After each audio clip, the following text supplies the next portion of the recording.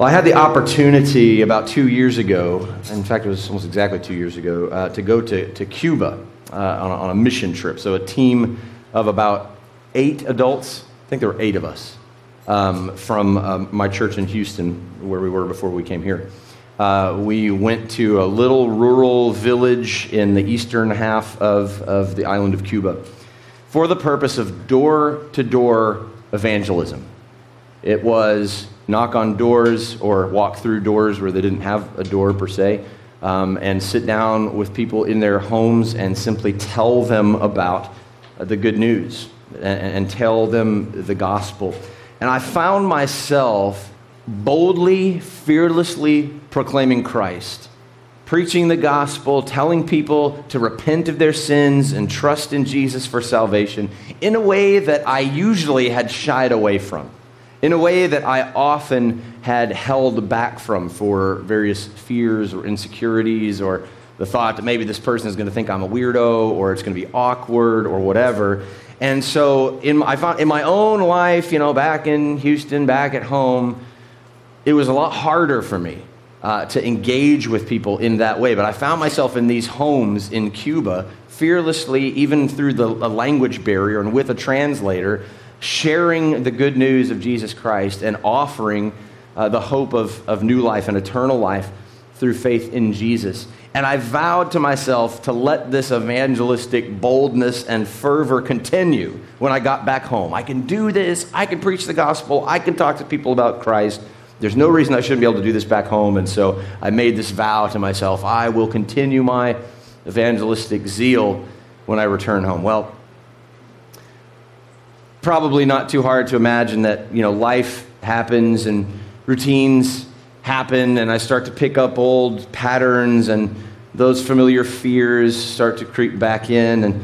And before long, I was back in that very same place of every time that I saw an opportunity to speak about Christ, there came this fear, sometimes totally irrational, but just this barrier between me and the opportunity to speak to somebody about the Lord. And so I'd continued to struggle in seizing opportunities for gospel witness. I don't know if you can identify with that at all. People who've been in the church for any length of time and heard messages and stories and appeals to share your faith and go tell people about Jesus. I don't know if I'm the only one who has ever experienced fears like that have kept me from faithfully proclaiming Christ wherever I am. But I hope to do 2 things in the message today from this passage in John chapter 4 that we're going to look at. I hope to do 2 things. First of all, I hope to convince you that joining Jesus on mission, that is, carrying the gospel to the world around us in word and in deed, is the most important thing that you can do with your life. Following Jesus on mission, joining him on mission to the lives of people around us with the gospel is the most important thing that your life could be about. So I hope to convince you that is true, not because I say so, but because Jesus says so. And I hope, secondly, to maybe try to ease some of the fears and insecurities that might keep you at times from speaking into someone's life and bringing the hope of Christ to another person. So as we go to the Gospel of John, I'll invite you to go ahead and turn to John chapter 4 in your copy of the Scriptures. If you're using the ESV Story Bible, those green and brown Bibles on the chairs, I think it's around page 738, something like that. 4th book in the New Testament. We're going to pick up right after Jesus' encounter with the Samaritan woman at Jacob's well, where we've been the last couple of weeks. And she has gone back into the town to tell the villagers about the Christ. Come meet a man who told me all I ever did. And the disciples return, and Jesus interacts with his disciples about what had just happened. And in this conversation and how this story kind of unfolds, we're going to learn a really important truth for us in joining Jesus on mission. And here it is. God doesn't need you to save the world. He just needs you to play your part. He doesn't need you to save the world. He just needs you to play your part. What is the part that God is calling you as an individual to play in the work of evangelism, the work of missions, the work of joining Jesus on this mission? So obviously that brings up questions. Well, what is my part? How can I know my part? How can I faithfully play my part? And I think we'll see answers to those questions as we walk through this text. So let's just pick up where we left off, and actually we'll back up a hair. So look in verse 27. This is where the conversation between Jesus and the Samaritan woman has ended. And it ended with Jesus saying, I am the Messiah, right? I am he. So she says, when the Messiah comes, he will tell us all things. And he says, I who speak to you am he. And verse 27, just then his disciples came back. They marveled that he was talking with a woman, but no one said, what do you seek? Or why are you talking with her? Or perhaps, why are you drinking water from her bucket? Like, there's reasons for them to be perplexed, but they hold back. They don't voice their concern to Jesus, but they're kind of privately having these thoughts. And we see that the woman then left when the disciples returned, go into the village to tell other people about Jesus. So the disciples come back. They've been into the nearby town to get food. So they've come back with lunch. They've set the food before Jesus, and apparently Jesus is slow to receive the food and eat the food, because it tells us in verse 31 that they were urging him, saying, Rabbi, eat. And any mom who has prepared a meal for her family only to have her kids pick at it and make weird faces and not eat it can probably feel the pain of the disciples at this point. We just went into this Samaritan town, not our favorite place to go, and bought you food, and this is the thanks I get. Right? You could hear the frustration. Anyway, and so Jesus is not eating, and they're saying, "Come on, why aren't you eating?"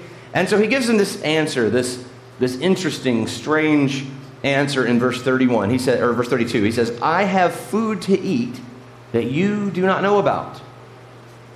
Once again, Jesus is going to use an earthly, physical analogy for a spiritual truth. And once again, his audience is not going to get it, right? So at the cleansing of the temple, he said, destroy this temple and rebuild it in 3 days. I will rebuild it in 3 days. And of course, he wasn't speaking about the temple. He was speaking about himself and his death and his resurrection. But his audience didn't get it. It took us 46 years to build this. Did the same thing with Nicodemus when he said, if you're going to enter the kingdom of heaven, you must be born again.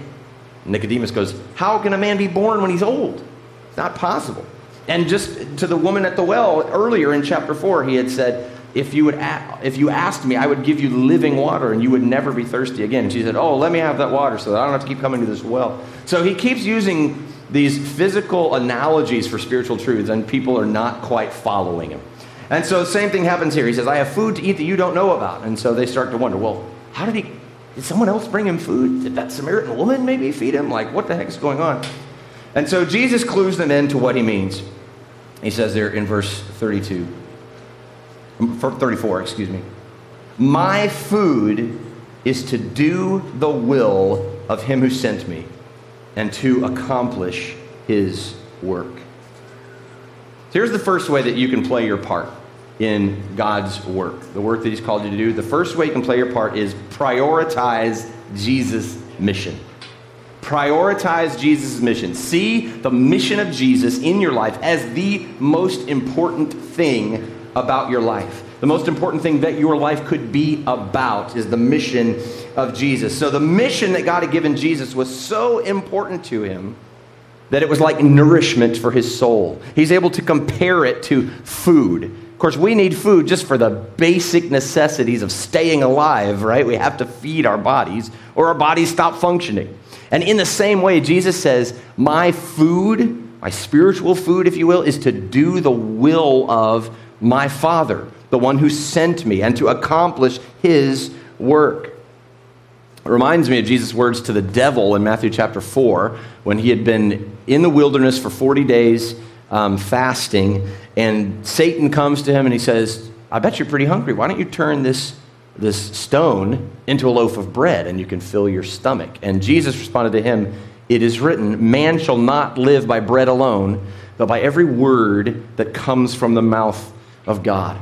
And so in that same way where he says, I'm turning away the temptation, really, of physical food in favor of living on God's word, here he uses that same analogy to say, doing God's work, doing the will of the Father and accomplishing his mission is the most important thing to him, and it's like food for him.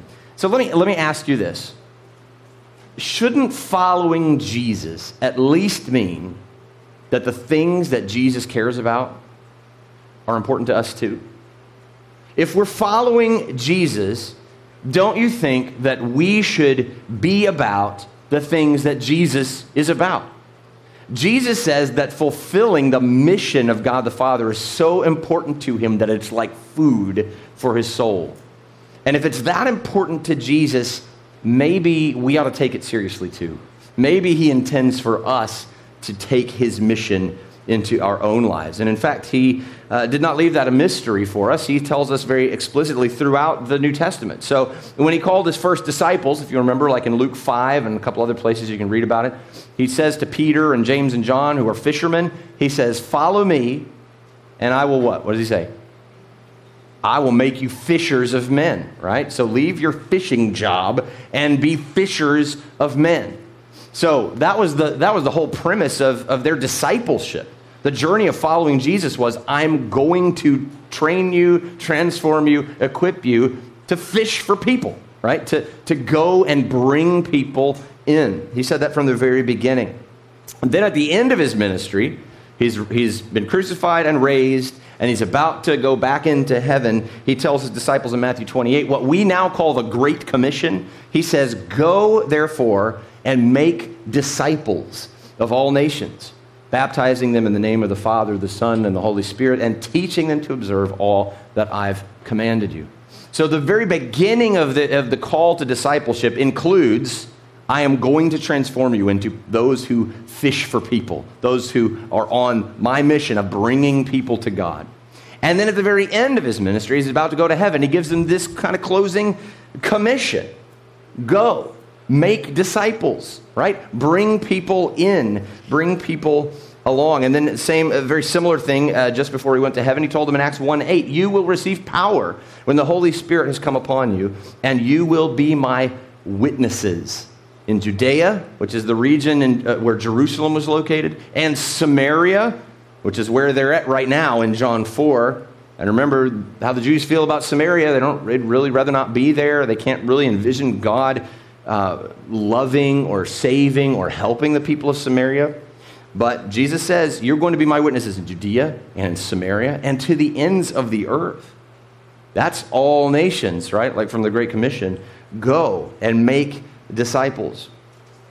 So that is the fundamental reality of Jesus' life and ministry on earth, is doing the will of the one who sent him, doing the work of God the Father. So what does that mean? What is the work of God the Father? We get a glimpse of that down in verse 36, where he says, already the one who reaps is receiving wages and gathering fruit for eternal life. And I think that phrase, gathering fruit for eternal life, is a pretty good summary of what the mission of Jesus really is. The mission of Jesus is to carry the good news that dead, lost sinners can find new life and eternal hope through faith in Jesus Christ, and in bringing people into a relationship with Jesus, inviting people into this kind of relationship. That was what was most important to Jesus, making disciples. And if we're going to follow him, then we have to be about making disciples. Our mission is to go on a journey of following Jesus and to invite others to come along with us. That's really kind of what it comes down to. And this has to be our spiritual food. We got to see this as this is what we're about. This is how we live. We need to see our lives as part of Jesus' mission to gather fruit for eternal life, to bring people to him. We have been sent. And so my prayer for myself and for our Imprint family is that we would grow to the place where we could say along with Jesus, my food is to do the will of him who sent me and to accomplish his work. Jesus expands a bit on his mission and the joy of seeing the fruit of his labor. Look in verse 35. He says, "Do you not say there are yet 4 months and then comes the harvest?" Now, this is a little bit of an interesting phrase. It's not entirely clear what we should make of the 4 months if we're trying to be real specific. From an agricultural perspective, it takes longer than 4 months from the time you sow the seed to the time it's ready to be harvested. So he may not be speaking in like a literal kind of this is how farming works kind of a way. But he does seem to be speaking about the gap. So when someone sows a seed, there's time, and there's seasons, and the ground has to do things, and the weather has to do things, and the farmer has to do things to cultivate the ground and all that. There's a time that passes before that seed is ready to sprout and be harvested. So he says, this is the way that things work. There's this gap, there's this time. And then he says, "But I say to you, lift up your eyes and see that the fields are white for harvest." So in this case, in the case of Jesus sowing the seeds of the gospel in the hope of cultivating eternal life, now is the time for harvest. And so for those who are sowing seeds, there could be this long period of time that you're waiting. But I say to you, lift up your eyes and see right now that the fields are white for harvest. So he says, in verse 36, "Already the one who reaps is receiving wages and gathering fruit for eternal life, so that the sower and the reaper may rejoice together."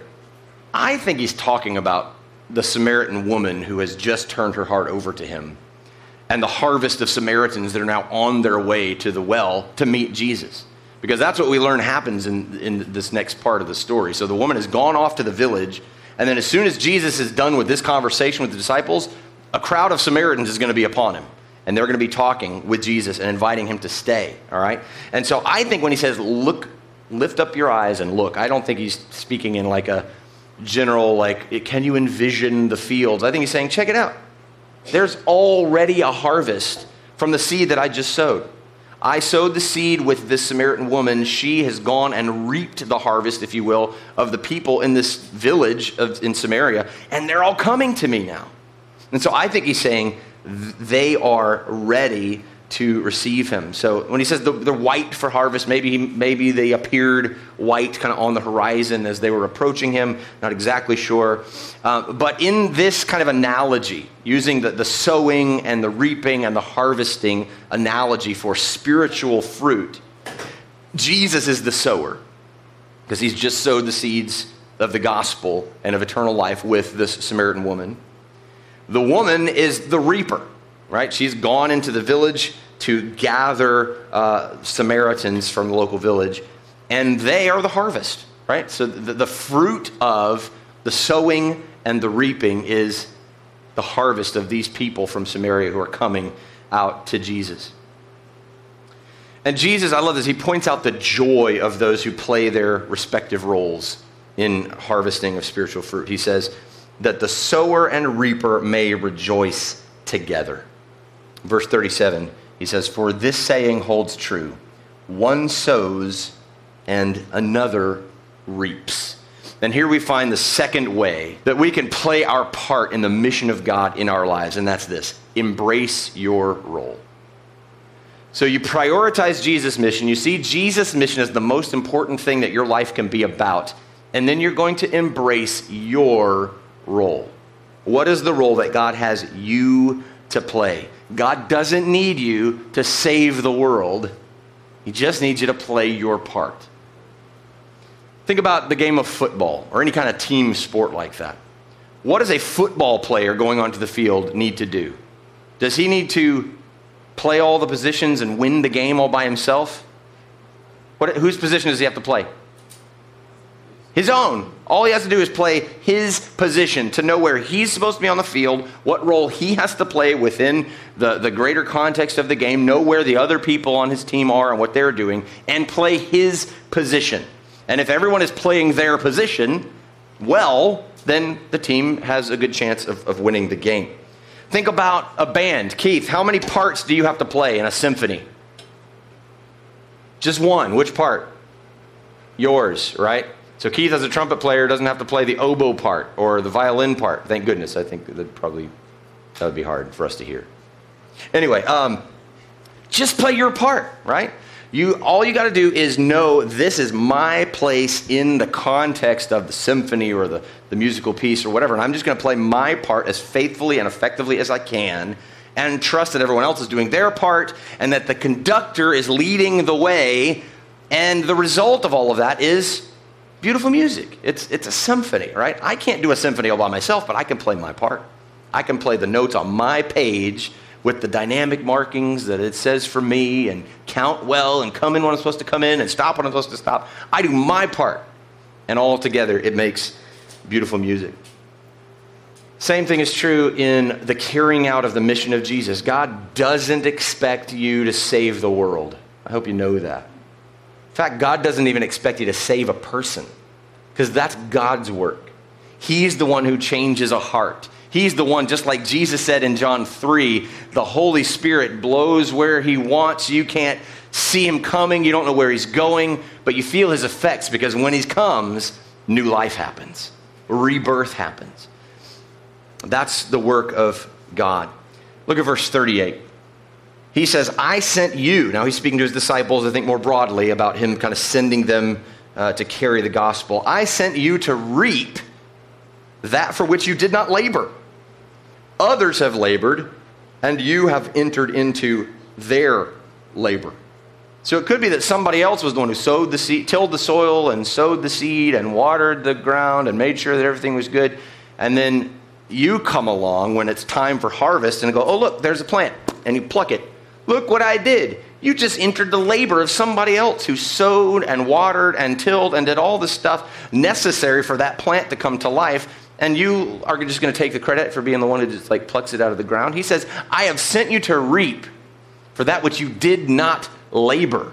You are not the one who did all the work necessary for a person to hear and receive and respond in faith to the gospel of Jesus Christ.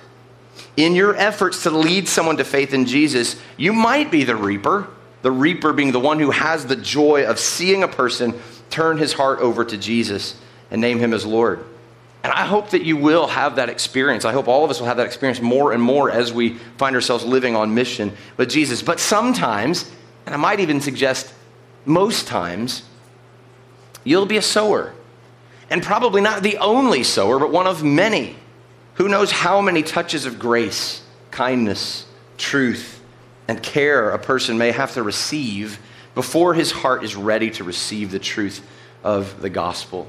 There was a woman in our church in Houston named Mary who she was a faithful, dear follower of Jesus, and she's very involved in the church. And her husband, they'd been married for, I don't know, I'm thinking of Mary and Carr, 20, 30 years, more than that probably. So Mary had come to faith in Christ at some point years ago, a couple of decades ago. And her husband had not yet come to faith. And so when we knew her, she had been praying for her husband to receive Christ for something like 20 years. Just praying and pleading with God, will you please save my husband? Putting him on prayer lists at the church. Please pray that God would save my husband. Faithfully living out the life of a follower of Jesus in his sight. And like 20 years later, he finally came to faith in Jesus. As an older man, he was like in his 70s when he trusted Jesus for the first time. After 20 years of prayer and faithful labor and sowing of seed, you have no idea how much a person is going to need before the moment is there, before the harvest is ready, and that person responds in faith to Christ. You know, I read a study this week that suggests that the average number of times a person will hear the gospel message about Jesus crucified for sinners, risen from the dead to bring new life, and the offer of repentance and faith for new life, someone would have to hear the gospel message an average of 5 to 6 times before he accepts it as true and receives Jesus as Savior. So we need to be sowing the seed, right? I mean, there's no other way around that. We need to be faithfully taking our opportunities that God brings us to sow the seed. And we have no guarantee that our seed will be the one that, yields the crop before our eyes, so to speak. but we ought to faithfully, diligently work to plant seeds of gospel hope in people's lives and trust that God is going to bring about the fruit that he intends. And if someone else gets the joy of seeing that person trust in Jesus as Savior, then we as sowers get to rejoice along with the reaper. It's not a competition, right? It's not yeah, sure, you got him to pray the prayer, but like I was talking to him about Jesus for 5 years, right? So we're having this competition about who did more. Oh my goodness, I think we'd do well to listen to the Apostle Paul, who himself had a life-changing, history-shaping, church-forming kind of ministry, we'd all agree, in 1 Corinthians 3, verses 5 and 7, and talking about different teachers and people who played different roles in the church in Corinth. He says, what then is Apollos? What is Paul? Servants through whom you believed, as the Lord assigned to each. I planted, Apollos watered, but God gave the growth. So neither he who plants nor he who waters is anything, but only God who gives the growth.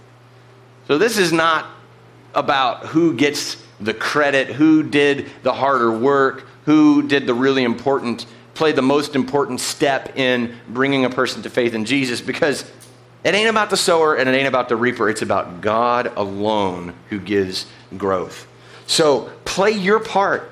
Your job is not to save anybody. Just do what God calls you to do. Take the opportunities that God puts into your path, into your life. Think about the relationships that you have with people who don't know Christ. And ask the Lord to show you, Lord, will you open my eyes to an opportunity just to speak truth and love and grace into this person's life. And I'm not saying every time it has to be like a whole gospel presentation.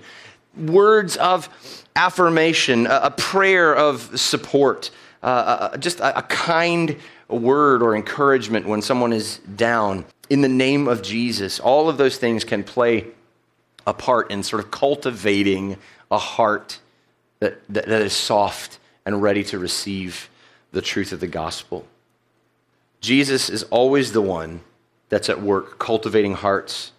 And when we play our part, we are entering into his labor. So when he says you're entering into someone else's labor, that's what he's talking about, I think. He's saying, I'm the one that's at work, really, all the time, behind the scenes, in ways you can't see, in 10,000 ways you have no idea about. I am always at work. And when I put somebody in your path, I'm just inviting you to put your hand in. Just have a part in the work that I'm doing in people's hearts.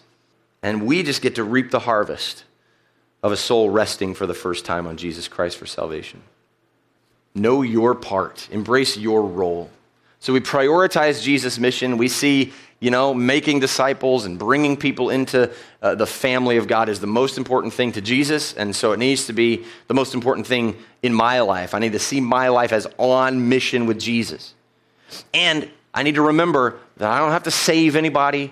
I don't have to rescue the world. I just need to play the part that God has me to play, to know my role and embrace my role. Well, the story continues in verse 39. So he's just kind of finished this speech, if you will, these words to his disciples about labor and sowing and reaping. Verse 39 says, many Samaritans from that town believed in him because of the woman's testimony. He told me all that I ever did. And so here's another really important way that you can partner with Jesus' mission by playing your part. Tell your story. Tell your story. Never underestimate the power of your personal story, of your journey to faith in Jesus. Verse 39, many Samaritans believed because of the woman's testimony. She went to the village and she told them about her conversation with Jesus. Come and meet a man who told me all I ever did, she said. So she tells them about it and she invites them. Come and see this man. And many believed because of her testimony. Greg Laurie, in his book, Tell Someone, says, a person can argue all day with you about certain facts, but they cannot argue with your personal story of how you came to faith. Know your story. Use your story. God has given you a powerful tool in your missional toolkit, if you will. And it's the story of Jesus' work in your own life and of your personal journey of faith with him. Learn it. craft it, share it. Understand what your story is and what God is doing in your life and how he brought you to faith in him. And then be ready to tell that story whenever somebody asks or whenever you have opportunity to share it. You know, I was born and raised in a Christian home. My parents were devout followers of Jesus, and so we were in church all the time growing up. And I heard the gospel, I don't know how many times as a young kid. And I was actually probably 6 years old or so when I trusted Jesus for the first time, recognized my need for a Savior, and had put my faith in Jesus. But then I spent my high school years, kind of my teenage years, trying to fit in with my peers, trying to be seen as cool, or I failed miserably, by the way, but I kept trying to fit in. And that effort to like be respected or appreciated or accepted by my peers led to just being worldly. I just made bad decisions. I did things just like the world did. And every week I would come back to church on Sunday morning and I would just be racked with guilt and shame over the way that I had spent the week, not really regarding God and his glory and what he wants for my life, but more like, how can I get what I'm after? How can I be accepted and liked and approved of by my peers? And I was certain that God was ashamed of me. Every time I came to church, he was like, what are you doing here? You don't need to be here. Don't even come to me. Don't even bother. Well, during my college years, it was through some faithful Bible teachers and really a group of friends that were passionate about following Jesus in their own life that God began to unveil to me that I had self-righteously based my relationship with God on my own spiritual performance. How am I measuring up? How am I checking off the boxes, if you will, of Christian duty? I had slipped into a legalistic mindset that says, do these Christian duties and God will accept you. And if you fail to do them, or you do these bad things over here, God will be ashamed of you. That is what I had been believing functionally for many years. So when I came to church or when I tried to pray, I just felt guilty and gross, and that God wasn't even really interested in me. The Lord began to pull that mindset away. And I began to take to heart the truth of Romans 8:1. I don't know if you know Romans 8:1, but you should. It says, there is now no condemnation for those who are in Christ Jesus. There's no more condemnation for those who are in Christ Jesus. So if you are a follower of Christ, if you have trusted in him for salvation, and you are related to God as your Father through faith in Jesus, condemnation is gone. He's not looking at me with this angry kind of finger wagging and going, Carlson, you screwed up again. You better get your act together. That's not how God looks at you if you're a follower of Jesus. Condemnation is gone. And so I started to allow myself to approach God with a little bit more confidence on the basis not of my own spiritual performance, but on the basis of the blood and righteousness of Jesus. He shed his blood for me. He rose from the dead for my justification, Romans chapter 4 says. That's really the gospel, right? You don't come to God on your own merits, on your own goodness, your own righteousness. You come to God on Jesus' merits, on Jesus' righteousness, and the penalty that he paid for your sin. And if you've come to God with your eye on that, and you're just saying, I'm with Jesus. What's his is mine. His righteousness for me, his death in my place. If that's how you come to God, you're his kid. And what parent would ever stiff arm his kid who's coming back to him? No, he's like this. Come in, come back to me. And it's the sense of freedom that I have found in the gospel. The freedom of knowing that even when I mess up, because I do, and I know that I will, even when I mess up, I can come back to God, and he accepts me, and he loves me, and he helps me. Yeah, he says, go and sin no more, right? And I'm going to maybe give you some tools and equipment and relationships that can help you to change in the ways that you need to change. But I love you, and I'm for you, and I want you to come. It's really that sense of freedom that drives me in ministry. I want others to experience that freedom. I want other people to know God through Jesus, because it's so much more peaceful and joyful than trying to measure up to God's standards, trying to earn your way back into favor, if you will, with God. Well, your story is different than mine, and that's good. All of our stories are different and must be different and should be different because God is at work in 10,000 different ways, leading people to himself. So what is your story? Think about your life. Know what your story is. Give thanks to God for your story and tell it.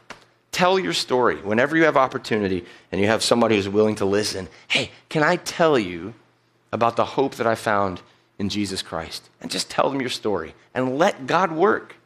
Just like he brought these many Samaritans, we don't know how many exactly, but many Samaritans came to Jesus because of this woman's story.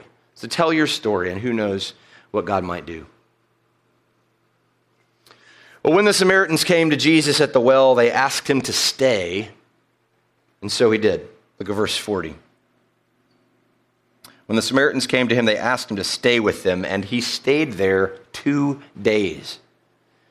We emphasized at the start of chapter 4 how many sort of strong and deep cultural and religious barriers that Jesus had broken just in engaging this Samaritan woman in conversation and asking for a drink of water and having a theological conversation with her.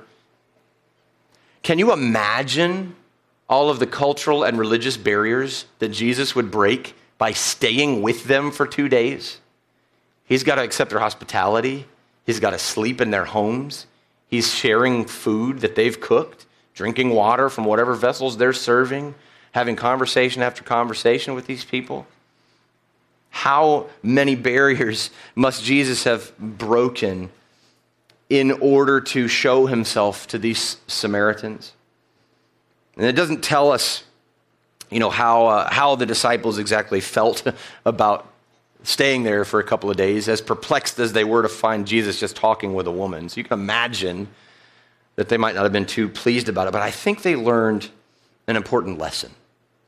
I think they learned that no matter what barriers we place in the way that might keep someone from knowing Jesus, he's willing to break through it.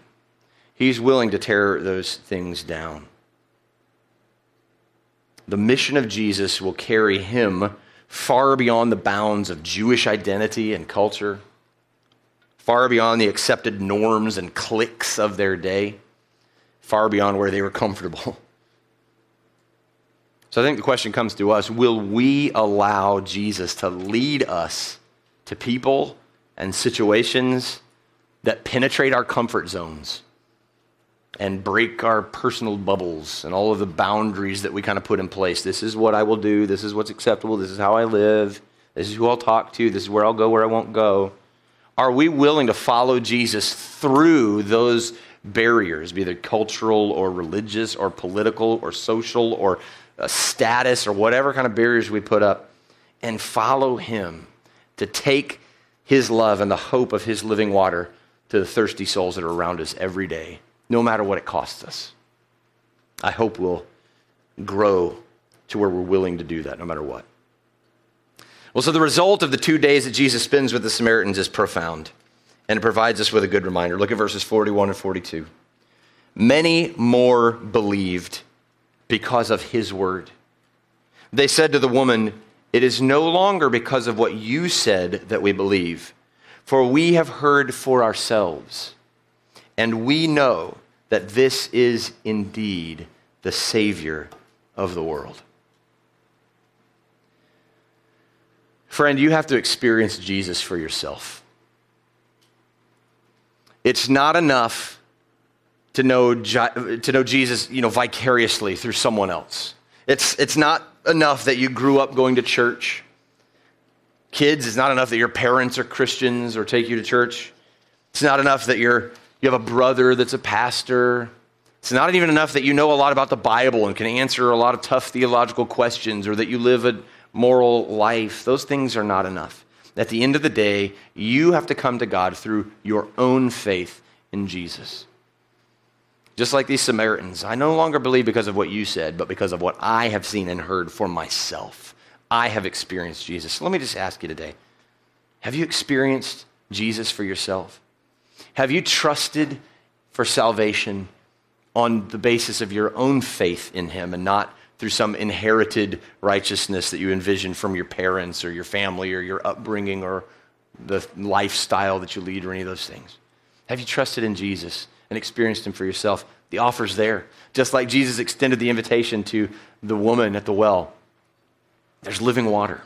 You'll never thirst again. It becomes in you a spring welling up to eternal life. The gift of eternal life is there for the taking, but you have to take it. You have to receive it by faith. You have to come to God through Jesus and say, because of Jesus' sinless life, and because of Jesus' death on a cross for my sins, and because of Jesus' resurrection from the dead to secure a place and a standing and a home forever, and I want him to come into my life and to change me and to redeem me and to make me his own. You have the opportunity to do that even today. So as we close today, if you feel the Lord speaking to your heart in this way, you've never taken the step to trust in Jesus as Savior, to confess him as Lord with your mouth and to believe in your heart God raised him from the dead. The Bible says if you do that, you'll be saved. So don't leave here today without getting that settled. Come talk to me or to Lindsay or any one of our regular team members. We would love to have a conversation with you if that's where you are today.